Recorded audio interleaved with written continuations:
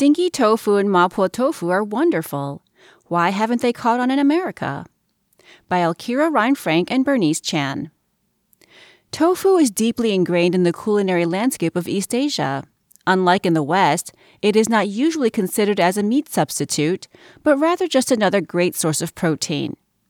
The food has been around for centuries in Asian countries, including Japan, Korea, Indonesia, and Thailand. It is an essential ingredient that can be made into stir-fry, soups, buns, noodles, and desserts. So how did tofu make its way to the United States? The first well-known American to document tofu was none other than Founding Father Benjamin Franklin, who wrote to a friend and even sent him some soybeans after reading about tofu in a book while in London in the 1760s. Franklin read about tofu in a book by a man named Father Domingo Fernandez Navarrete, who was a Dominican friar and missionary to China, says Bill Shurtleff, founder of the Soy Info Center and a guiding figure in the American tofu movement.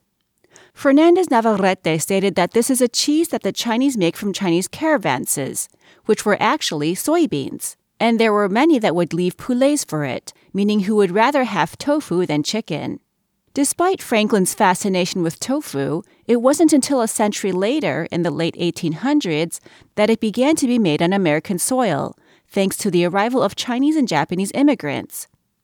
It arrived with Asian immigrants, conceivably as far back as the 1860s, when there was a large number of Chinese immigrants coming to work on the railways, and in the wake of the gold rush, says Matthew Roth, author of Magic Bean, The Rise of Soy in America.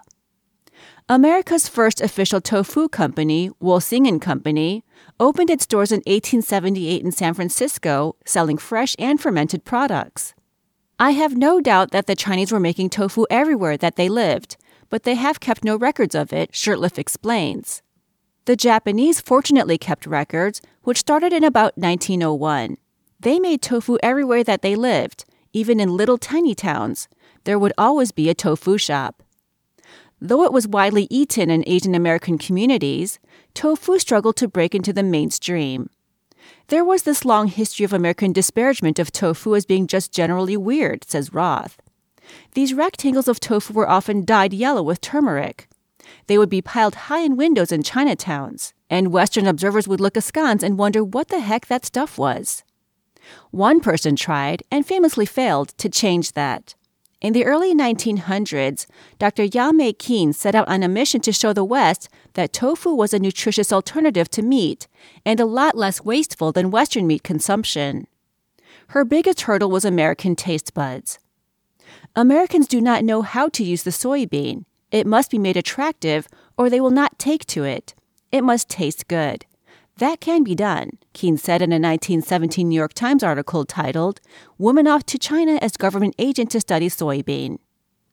Born in China in 1864, Keen was orphaned when her parents died in an epidemic. She was adopted by American missionaries and raised in Japan, China, and New York. She became the first female Chinese graduate of an American medical school, according to Roth. The charismatic doctor went on to become a Western advocate for the Chinese art of living, which included how people in the East ate tofu. Roth says she was a regular on the Women's Club lecture circuit, promoting tofu to high society. Come World War I, she was commissioned by the American government to travel to China to investigate tofu manufacturing and other soy products as possible substitutes for meat during the war, which were rationed and increasingly scarce, Roth says. Upon her return to the U.S., she did not write a report on soybeans as expected, but set up a lab and test kitchen at what is now the Food and Drug Administration to develop different recipes for tofu that would appeal to Western tastes. Despite her best efforts and media interest, Roth says her mission to convert Americans into tofu lovers was too little too soon, and it all but failed. Tofu production faced a setback during World War II. After the attack on Pearl Harbor in 1941, about 120,000 ethnic Japanese living in America were sent to internment camps on the West Coast. Roth says the interned Japanese Americans found the food provided in the camps inedible, so they fought to be allowed to make tofu for themselves. The government eventually acceded to the request, allowing tofu production in all of the 10 internment camps in California. In the post-war years, small-scale tofu production continued. Then, seemingly in the late 1960s, tofu exploded into the American mainstream. The 1960s marked a perfect storm for tofu in America, Shurtleff says. The U.S. soybean industry was booming, while the rise of the counterculture ignited an interest in vegetarianism. As a result, tofu started to catch on very rapidly. In the late 60s, the hippie movement, especially that which was based in San Francisco, sparked a real widespread interest in vegetarianism, explains Roth. It helped spark a greater interest in Asian foods and Asian culture more generally. The anti-war movement, sense of solidarity with the Vietnamese, that was part of it, but also this real interest in Asian spirituality. This movement was boosted by the publication of the Book of Tofu, written by Shurtleff and his wife Akiko Aoyagi. The book contained everything from recipes to tofu production details and was credited with helping to kickstart the tofu revolution in the West, selling more than 600,000 copies. The Book of Tofu and the author's nationwide tour is credited with helping to launch hundreds of non-Asian commercial tofu makers and offered a whole new culinary experience for many ordinary Americans. This tofu movement also gave a boost to existing tofu companies run by Asian Americans. One of the companies that started in the U.S. amid the counterculture tofu boom was Phoenix Bean.